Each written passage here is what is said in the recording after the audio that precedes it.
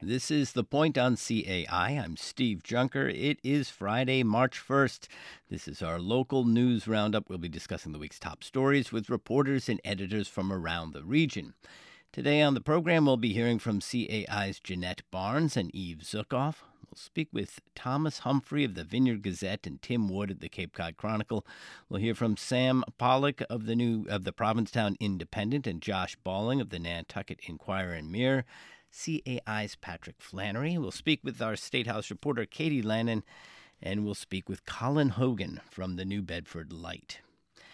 Now to some of the news around the Cape, the coast, and the islands. Potential air pollution from the Pilgrim nuclear power station is in the spotlight this week as the state pushes the owner of the plant for data. And 2 offshore wind farms with ties to Cape Cod are getting close to federal approval. CAI's Jeanette Barnes is here to talk about both those stories. Hi, Jeanette. Hi, Jeanette. We got you in there? Yep. Great to be here. Okay. First, let's talk about the Pilgrim Nuclear Power Station. The Department of Environmental Protection has made a written request to Holtec, that's the plant's current owner, to calculate possible air emissions from the nuclear plant, even though the reactor was shut down 5 years ago. Talk about what's in this letter and why this is happening now. Sure. So this is putting into writing a request from the Department of Environmental Protection that we first reported in January when Seth Pickering, who is a deputy regional director there, talked about it at a public meeting. He was saying that the state is requesting that Holtec provide more information about possible air emissions from the plant. And in this letter, he says he's writing specifically in light of Holtec's proposal to extend the decommissioning process by 8 years overall, which would result in more evaporation, of course, if nothing else is done with the contaminated water in the meantime.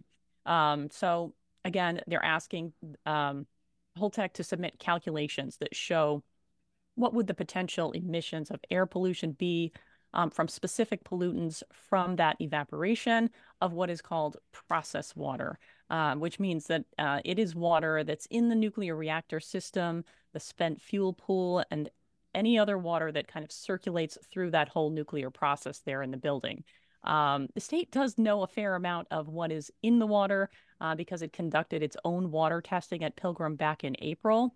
So the state is specifying that the data should include everything that they found in April, plus anything else that's occurred since then.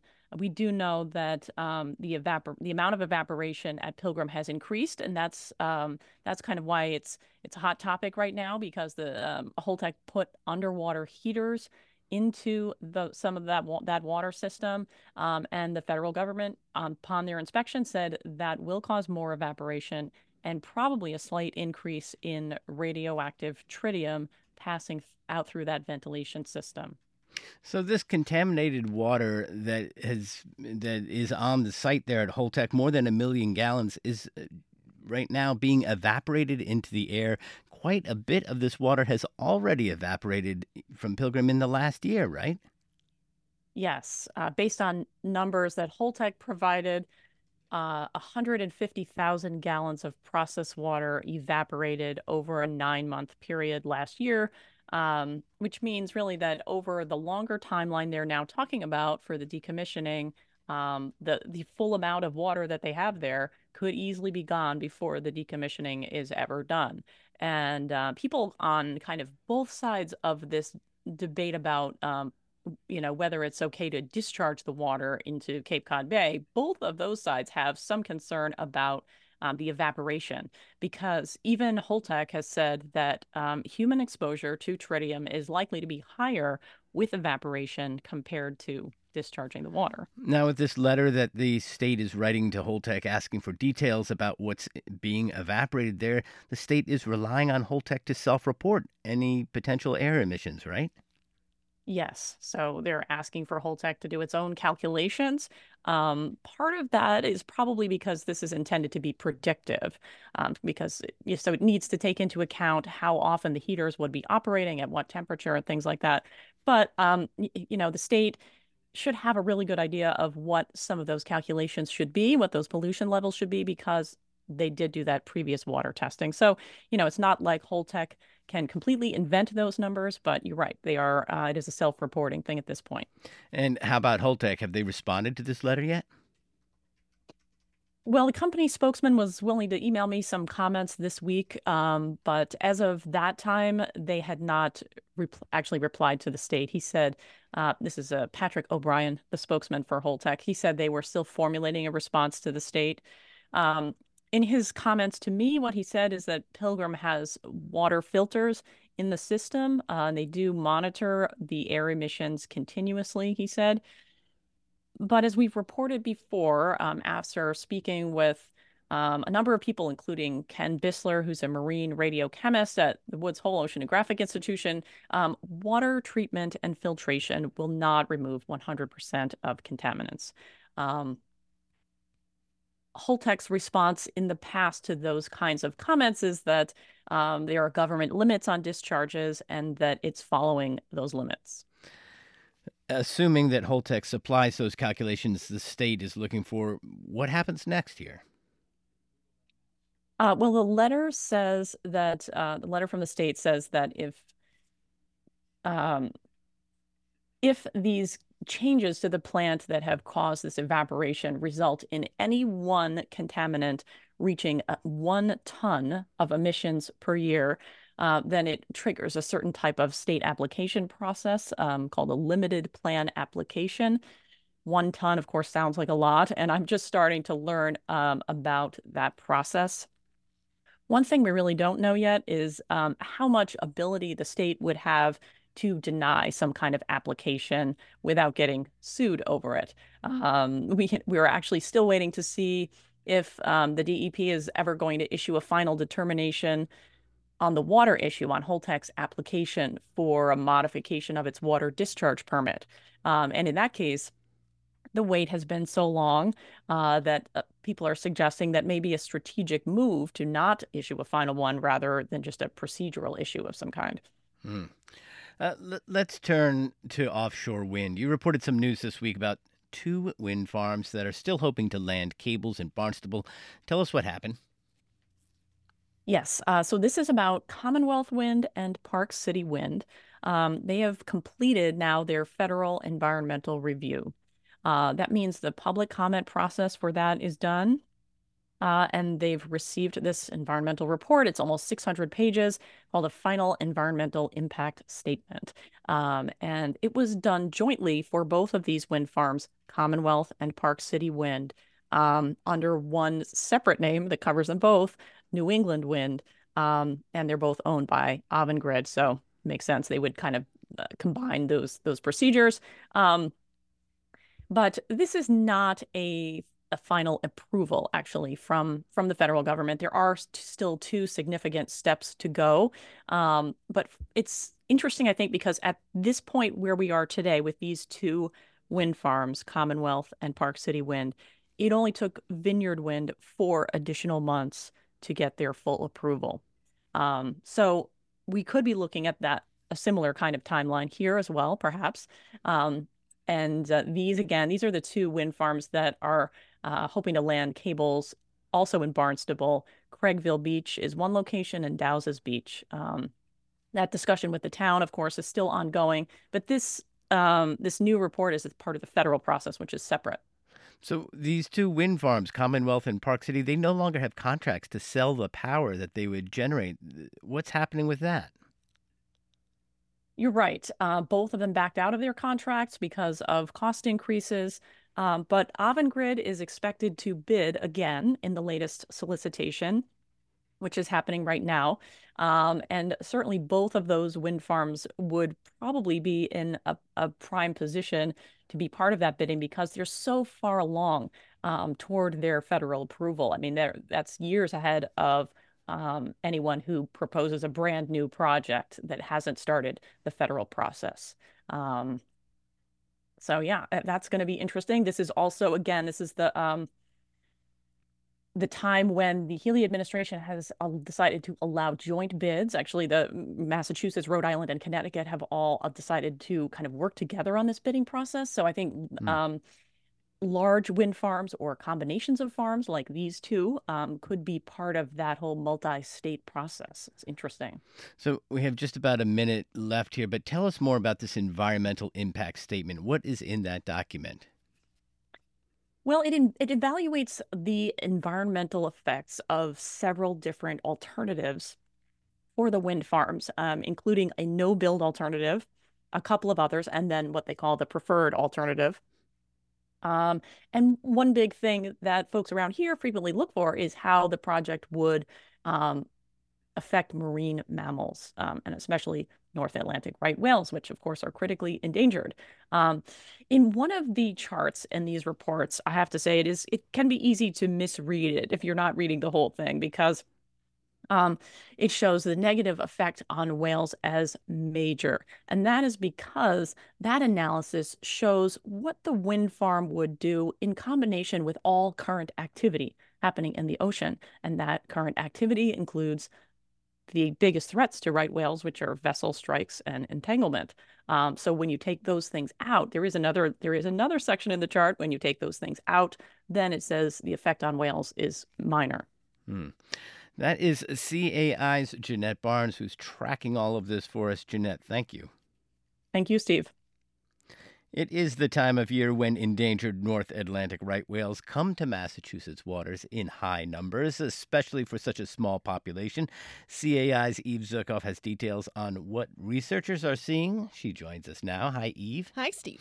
So the whales are here, yes? Tell us what the whale spotters have seen in the last few weeks. Yes, so the New England Aquarium recently spotted 31 right whales on a single day across two groups, making their way through waters east of Nantucket and Cape Cod. One concern, they've been right in the middle of the shipping lanes. Thankfully, no collisions were seen by the New England Aquarium team, but, it's a concern. If anything, what they saw, which is actually really cool, these researchers saw the whales trying to eat. They love to eat these tiny copepods and other plankton, which is a really amazing sight to see, actually, especially outside of Cape Cod Bay. The team from the New England Aquarium has faced bad weather in the last couple of days, but actually possibly even right now, they're planning to get out in the plane and conduct another aerial survey south of Martha's Vineyard and Nantucket. So researchers follow these whales so closely, they know them as individuals. Were there any whales that they recognized as they were flying over? So they, here's the whales we know. Yeah, back. they can recognize them from the plane. That's Yeah. how well these researchers know these animals. And it helps that there are 350 left. So it's not a huge pool. They recognized one named Caterpillar, who is a 19-year-old right whale. They could see her right away because she has this huge scar from a vessel strike. As Jeanette said, this is a major threat to these whales, or boat collision. She suffered it when she was just 2 years old. It's massive. I was just looking at pictures of it. It looks like propeller scars on her stomach, kind of. Researchers fear, actually, that her scar could reopen and risk her survival if she became pregnant. So she is very easily recognizable if you are that kind of expert. And there were several others, too, that have unique patterns, or they're called callosities, on the back of their heads, these big calluses that are totally unique to each individual right whale. And if you know how to ID them, you do it quickly. And that's what happened for these researchers. Now, usually this time of year when we talk about right whales, we're talking about them gathering in Cape Cod Bay.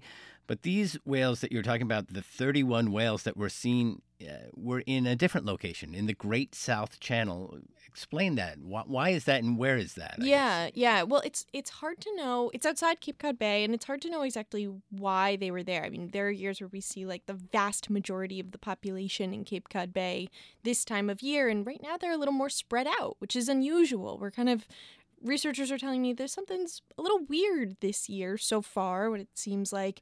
They are probably following their food. That's what we know about animals generally, is that there's like the foraging theory, and, with right whales, it's no different. Specifically, the larger group within that 31, they were actually broken up into two separate groups. The bigger of the two had definitely been following their prey. But to be clear, there are also lots of whales in Cape Cod Bay. The Center for Coastal Studies saw about 50 of them on Sunday. So it seems like they are just kind of spreading out in local waters. So Great South Channel is kind of between Nantucket and Georges Bank there. Are there more risks to them there in Great South Channel than when they're in Cape Cod Bay at this time of year? Yeah, there are currently no mandatory speed restrictions in the Great South Channel for boats. So when there are sightings or when there's like aggregations of right whales that pop up, there can be, and this happened thankfully, a dynamic management area that gets established. It's basically a voluntary speed reduction zone where boats are urged to go less than 10 knots. They're not required to, so right whale experts are not thrilled that this is the system. And so it plays into these concerns that we have feeding whales. That also brings them up to the surface, and all these fast-moving boats. It's concerning at the moment. And, what's really interesting about this is that over the last few years, we've known that climate change has had an impact on the prey of right whales in terms of where they're going, where they're feeding in certain areas. And it's made their timing and location a little bit more unpredictable than it's been in the past.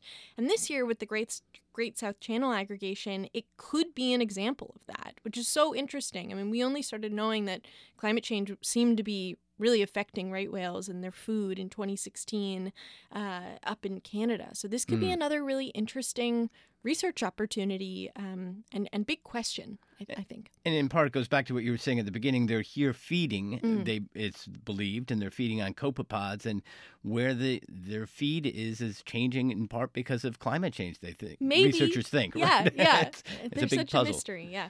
That is CAI's Eve Zukoff. Eve, thank you. Thank you. This is the News Roundup on the Point. I'm Steve Junker. We are going to take a quick break now. When we come back, we'll speak with Thomas Humphrey of the Vineyard Gazette. Stay with us. This is the News Roundup on the Point. We're talking about the top local stories of the week with reporters and editors from around the region. I'm Steve Junker.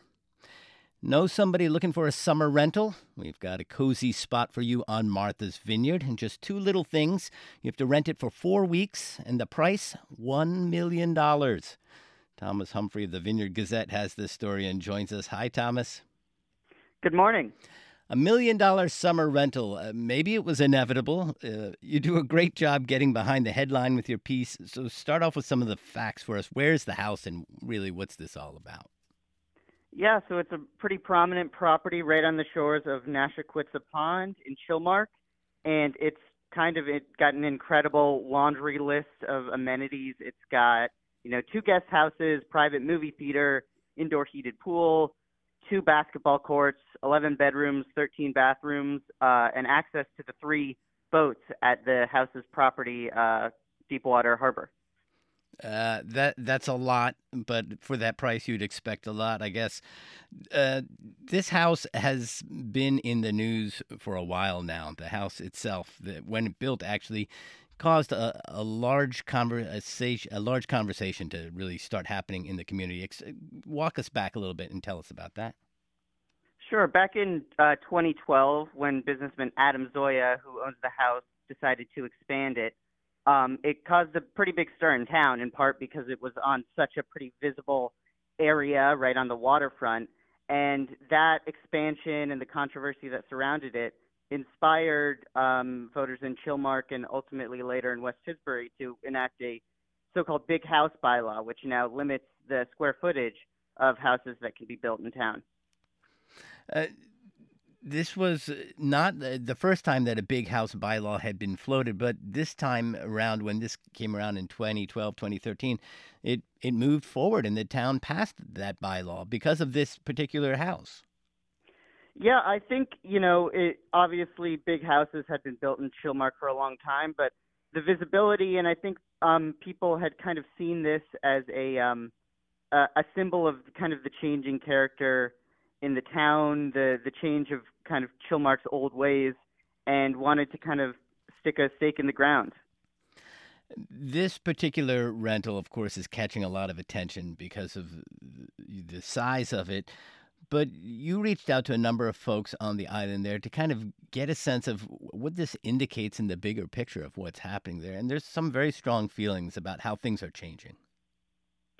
Yeah, I think the impression is that the kind of state of the summer seasonal community is a little bit different than they used to be.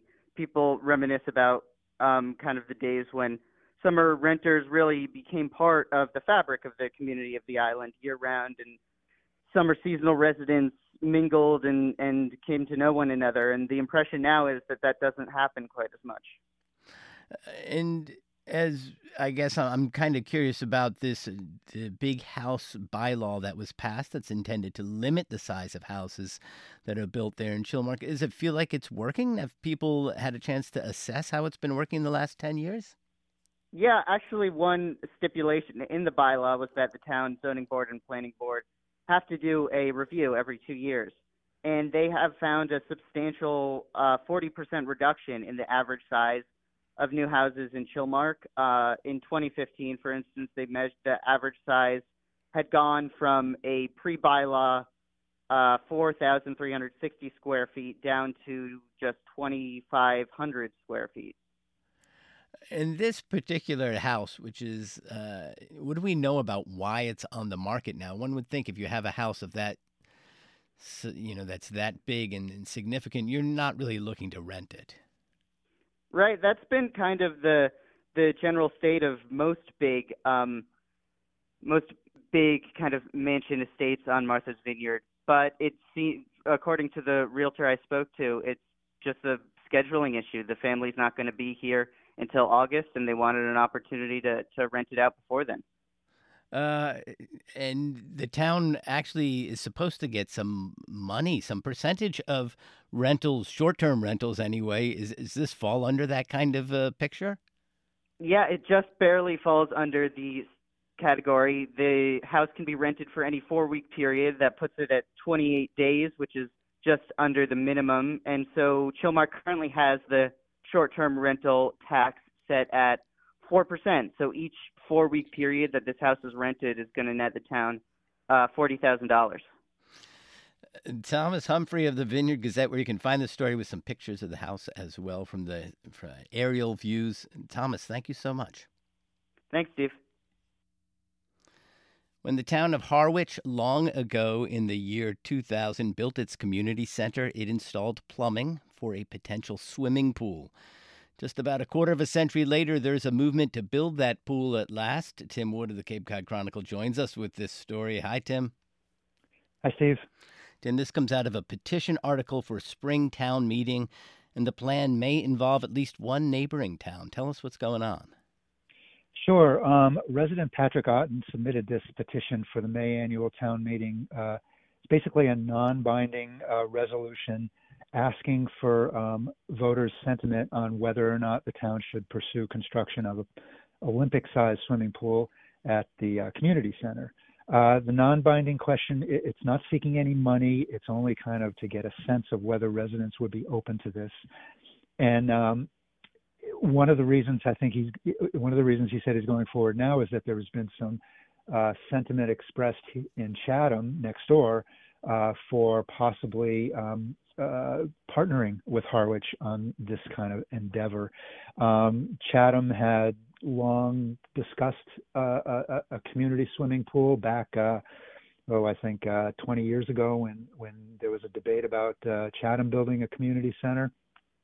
A swimming pool was part of one of the initial plans, but it was ultimately rejected because of the cost.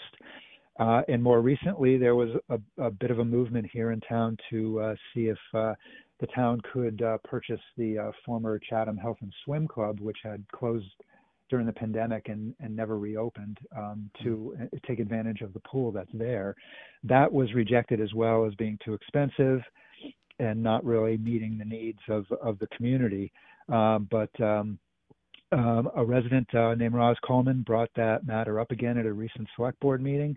And she said, if Chatham worked with Harwich, it would be, more economical for each of the communities. There would be benefits for both of the communities. And this is something that Patrick Otten also emphasized in his petition, the ability to people to swim year round, the health and well-being of residents. And he said it could also be a moneymaker for the town. they would need to build an additional structure for a pool like this, right? And then it would require a fair amount of staffing. Right. Well, while the plumbing is sort of in place to accommodate a pool, there isn't a space in the community center to do that. And yes, they apparently would have to build a separate building, and whether or not that's feasible on the site of the community center on Oak Street is uncertain. And what Patrick Otten is asking is that if voters endorse this, that the town put the project on its capital plan and investigate that. Now, the last time there was a movement sort of like this was in 2018, and the cost was put at $18 million. That's not a small amount of money, and Harwich hasn't been approving, very big projects lately, so that could be a factor too. But, if Chatham or even Dennis decided to opt in to help, that could be a good way to save money all around. And there's some debate about whether we're surrounded by water here. Do we need a community swimming pool? And proponents have countered that there's no public swimming pool on the lower or outer Cape, and there's 3/4 of the year most people aren't going to venture into our nearby waters to go swimming. So a pool could have benefits. The schools could have a swim team. Now Nauset has a swim team, but Monomoy doesn't have a swim team, Monomoy High School, because they really don't have access to a pool. So I think this is going to spark some good discussion. There was a meeting the other night of the Harwich Rec Commission about this, and there seems to be some interest in the community. So as you say, this is non-binding. This is not like a commitment. It's more to find out what kind of interest there is in the town. And this is going to be at the annual town meeting in the spring. When is that? It's May 6th, being held at the community center, ironically. Yeah, and there'll be a couple of other petition articles on the warrant, including a fertilizer ban, which failed to pass last year, and also a bylaw to protect trees from clear cutting of properties during development. That's been an issue in Harwich as well. It's Tim Wood of the Cape Cod Chronicle. Tim, thanks so much. Thank you, Steve. Finding a year-round rental in Provincetown is already next to impossible. Now, as many as 13 people are being evicted from a modest and colorful corner of the town. Sam Pollock of the Provincetown Independent brings us this story and joins us now. Hi, Sam. Hi, Steve. Thanks for having me. We are talking about a multi-unit building called Nappyville after its one-time owner. Describe it for us. Yeah, so Nappyville is a magical, if not a bit tatterdemalion property in Provincetown at 25 to 27 Bradford Street, which Nappy acquired in 1986 after it served, as a cottage colony for many years, and before that it housed actually an avant-garde theater troupe known as the Barnstormers. So it has a very historical significance to the town, and has now served over 40 years as workforce housing and affordable housing for, members of the town who are work in the trades and the service industry and hospitality. So Nappy, who was well known in the town and owned a restaurant and was quite a large presence, had this property with his wife. He's no longer with us. He died, and this was left in a charitable trust. So part of the question here is why this is happening and why these people are being displaced. Is that right? Right. Yeah. So that is the question, and unfortunately, a part of the legal battle over control of the estate and these properties, it has remained impounded by the court.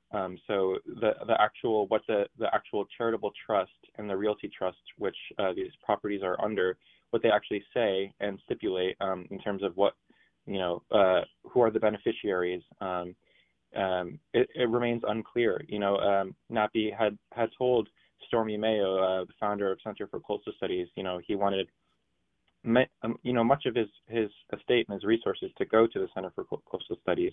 And now this is happening, and it's not quite clear, what the motive is of the executor of Nappy's estate and conservator of Helen, Bernie McEnany, and why he's doing this now.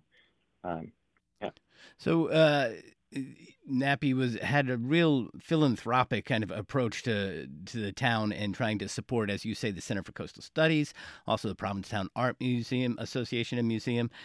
And leaving his estate, the estate that he left behind was supposed to, benefit these institutions.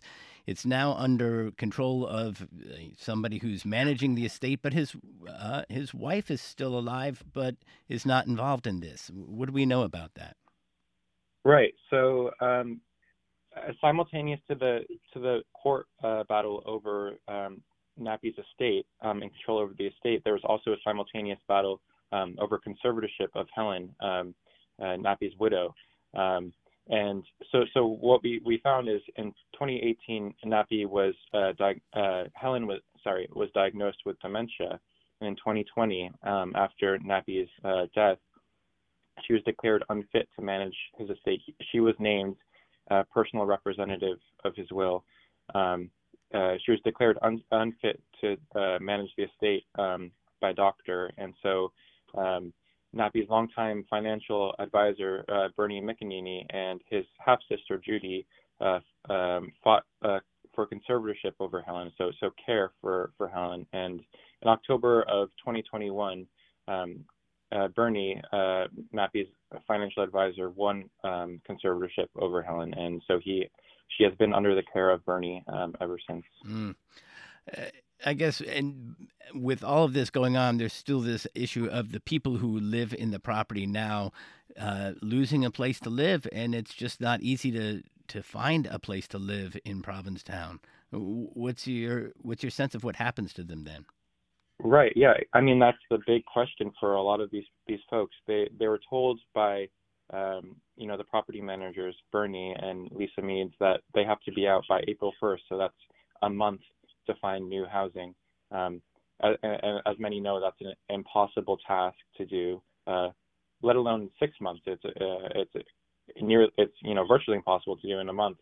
I spoke to 6 tenants of the property, and they all said that they do not know where they'll end up after they move out of Nappyville. They haven't found any options for them that kind of are even near or close to the rent that they have now in Nappyville. So that's a huge question mark for them. It's a complicated story. You lay it out very well in the Provincetown Independent. Sam Pollock, thanks so much for joining us. Thank you for having me. You're listening to the News Roundup. I'm Steve Junker. We're going to the break now. When we come back, we'll hear from Josh Balling of the Nantucket Enquirer and Mirror. Stay with us. This is the local news roundup on The Point. I'm Steve Junker. We are talking about the top local stories of the week with colleagues in the print and digital media. People who live near the airport on Nantucket are raising concerns about an expansion project that would remove woodland buffer and provide more parking for private jets. Josh Balling of the Nantucket Enquirer and Mirror has the story. Hi, Josh. Good morning. This project seems like it's poised to go forward, and that's one thing that neighbors are pointing at as well, saying that they haven't had a proper opportunity to weigh in. Is that right? That is one small but very important part of the story, yes. They did get something of a stay, I guess you could say. The Select Board last week requested, and the Airport Commission agreed to hold a joint meeting on Monday, so the neighbors' concerns can be heard, and so the concerns of perhaps the Board of Health as well can be heard about this proposed project, which has been in the works for a couple of years, but probably safe to say that it has a little bit flown below the radar. The neighbors say that a project of this magnitude, which would increase quite substantially the amount of asphalt and tarmac that private planes can stage and park on after they land at Nantucket Memorial Airport, was not given much publicity. It was publicized as it was required legally to do, but usually down toward the bottom of some of the Airport Commission agendas, and also sort of during the time of the pandemic when not everything was going on municipally was at the top of people's minds. But the last Wednesday, the number of neighbors came before the selectmen and really pleaded that the project be given another look, be put on hold perhaps, and they say that the project will remove a large chunk of woodland that acts as a buffer between their neighborhood and the airport, and perhaps adding insult to injury, replace it with a 15-foot berm that will be filled with soil contaminated with PFAS. The project, again, is intended to increase the ramp and parking space for private aircraft, which have grown exponentially at the airport in recent years, and the airport officials say is necessary, and also say that perhaps the only place on the airport property that makes the most sense, even though the neighbors have said there are other potential locations they'd rather see it, the exact opposite side of the airport, which is in a more industrial type area. Airport officials have said that there are reasons, environmental and logistical, that may not be the best place for it. So that's another sort of sticking point. The homes that the neighbors live in near where this proposed project is sort of, seem to be getting piled on. They recently had to deal with PFAS contamination from the airport that came from firefighting foam that was used for decades at the airport, and then after training exercises dumped on the ground and has since leached into the groundwater. The new town water is being run out there to some of those homes, but some of the homes that do not come up above the threshold for unsafe levels of PFAS would have to pay to connect to that water. So the neighbors feel that perhaps they're not getting the most satisfaction from the airport. The airport commission chairman did say that they're happy to meet with the neighbors and meet with with other town officials and hash some of this out, but he wanted to stress that the PFAS berm is actually the best way to deal with the existing PFAS in the soil, that it will be encapsulated in an impermeable envelope and then used in the berm so that when it rains, it will no longer leach into the surface. But some of the neighbors aren't necessarily happy with that explanation. So there's a meeting on Monday then that these folks have gotten as a result of speaking out at the select board. Is there a sense that the meeting is really going to have an impact, or has the potential to have an impact, I guess? Among the neighbors, not so much necessarily. That's a good point to make. I think they feel that, again, the way this process has gone, they say they're happy that the airport has agreed to the meeting, but their understanding is that the project is scheduled to break ground on Tuesday anyway. Airport officials said, no, that's not necessarily true. That will be determined by what happens at Monday's meeting. But let's suffice it to say there's not a ton of trust between the neighbors and the airport right now. Hey, Josh, briefly, a longtime member of the Select Board has announced that she will be seeking re-election. This is Dawn Holgate. What can you tell us about this? Right. Dawn Holgate originally had said that 3 terms would have been enough for her, that this would have been her last term, but she did this week take out nomination papers for the May 21st annual town election to seek a 4th term. She said that there are just still a couple of projects that she'd like to see through to the end that are nearing their completion, including plans for the future Our Island Home Nursing Home, developing a shovel-ready plan for the relocation of Baxter Road on the east end of the island that's threatened by erosion, as well as sort of the ongoing initiatives to provide more affordable housing and coastal resilience efforts that really have her seeking another term. It's Josh Balling of the Nantucket Enquirer and Mirror. Josh, thanks. Thank you. From job creation to affordable housing, Governor Healy is promising big changes this week after a recent visit with President Biden. Our Morning Edition host Patrick Flannery spoke with our State House correspondent Katie Lannon about these stories and more. Here's their conversation. Good morning, Katie. Hey, Patrick. Good morning. Governor Healy is expected to file an economic development bill. Creating jobs is part of this plan, Katie, which involves AI with a focus on climate tech. And she just visited with President Biden in Washington. What do we know about this push thus far and what it means for jobs around Massachusetts? Yeah, I think one of the big focuses we'll see, in addition to what you mentioned, is maintaining the state's position as a leader in the life sciences field, biotechnology, things like that. She says that she wants to help younger, newer entrepreneurs stay here and boost their ideas, help companies develop their manufacturing footprints, and those are the kind of things we're going to be looking for with the climate technology, the clean energy field as well. That's something the governor has been talking about since she was running for office, making Massachusetts a leader there, as well as now a leader in applied artificial intelligence. She wants to find a way to make that a job creator here in Massachusetts, not a job destroyer, find ways to use that emerging technology for the public good. And this is going to be a big bill. It will also reauthorize grants for rural communities, seaport communities, invest in the creative economy, the tourism sector, which I know is big on the Cape, and especially look ahead to the upcoming 250th anniversary of the American Revolution next year. So there will be lots and lots of pieces of this bill to pour over once it gets fully filed and over the next several months as it works its way through the legislature.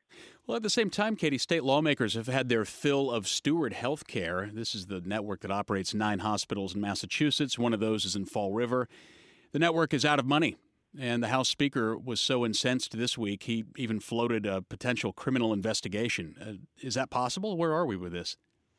That's a great question, and it's worth noting that the governor also hasn't ruled out some sort of criminal investigation. The attorney general says she can't really, talk about what her office might be working on behind the scenes, but that she pledges to hold Steward accountable.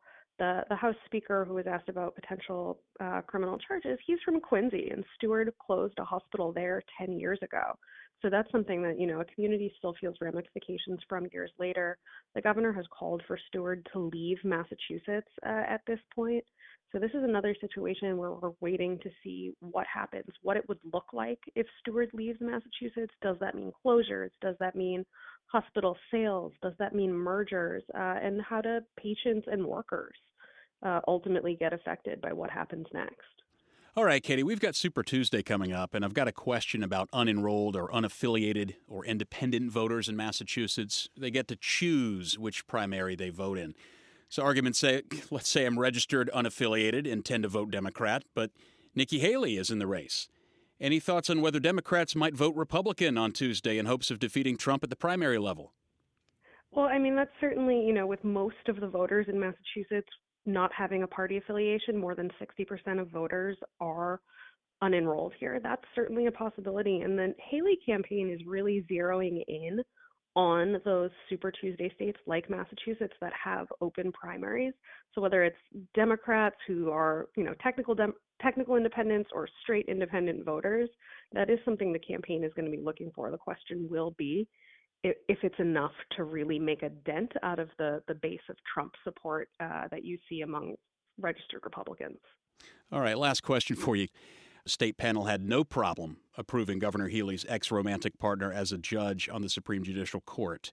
We're talking about Gabrielle Wolohojian, officially not a conflict of interest during the confirmation process, right? That's right. The Governor's Council, the panel of elected officials that vets judicial nominees, said basically that they didn't see, based on the judge's qualifications, her resume, any reason not to vote for her for a seat on the state's highest court, even though she had this long-term relationship with the governor. They say it's, that relationship has meant she's faced more public scrutiny with other nominees, and it's irrelevant to her ability to do her job. There was one no vote on the confirmation, and that was from a council member from Western Massachusetts who says she still does have unanswered questions about when Judge Wolohojian might need to recuse herself from cases involving the governor's office, and the process that led someone with such close ties to the governor to be nominated for such an influential role. That is Katie Lannon from the State House. Katie, as always, thanks for joining us. Thank you. And that's our Morning Edition host, Patrick Flannery, speaking with State House correspondent Katie Lannon. You're listening to the News Roundup. I'm Steve Junker. More students are being homeschooled in New Bedford than anywhere else in the state. Why? What's going on? Colin Hogan of the New Bedford Light joins us to explain what we know. Hi, Colin. Hi, good morning. How about before we get to the why, let's start with what the numbers tell us. How many kids are we talking about? Yeah, in last year's official tally, which is the most recent available, 298 students were approved for homeschooling in New Bedford. And just for context, that's more than double what a city like Fall River, New Bedford's near neighbor, has with 121 homeschooled students. And other similar-sized cities around the state, including Brockton, Lynn, Lawrence, none have half as many as New Bedford's 298. As you mentioned, New Bedford is the leader in the whole state, which is really surprising. It outpaced Boston, a city that's over 6 times bigger, with a school district over 4 times bigger. So it's a really surprising trend, and not least because most homeschooling trends in the state and around the country have been sort of subsiding after the pandemic. But in New Bedford, last year's jump was actually an acceleration, and more students turned to homeschooling last year than they did during the first year of the pandemic. So it's a really surprising trend that we're seeing in New Bedford. So as you investigated this, what are some of the reasons for homeschooling that you heard as you started talking to parents and families? So when people describe their reasons to homeschool, they're varied and they're very personal decisions. A broad range of reasons come up in New Bedford. We talked to parents who said that the schools were not doing enough to combat systemic racism. We talked to parents who were conservative Christians and said there's too much teaching about race and gender in local area schools. And we talked to parents in the area who said it had nothing to do with politics. It was about the availability of special support for children with special needs. And when we talk to administrators, they say the same thing. It's hard to nail down one trend behind this because it's such a personal decision for so many families. In New Bedford, the superintendent, Andrew O'Leary, said that it could also be explained by the housing crisis in New Bedford, that as many students are living in temporary accommodations, perhaps it's easier for them to homeschool than move schools. So there's a broad range of reasons. There isn't one neat explanation for why this is happening. Mm-hmm. But when we look at the spectrum of reasons why families often choose to homeschool, a lot of that is coinciding in New Bedford, whether it's having to do with housing, trusting the schools, or political extremes.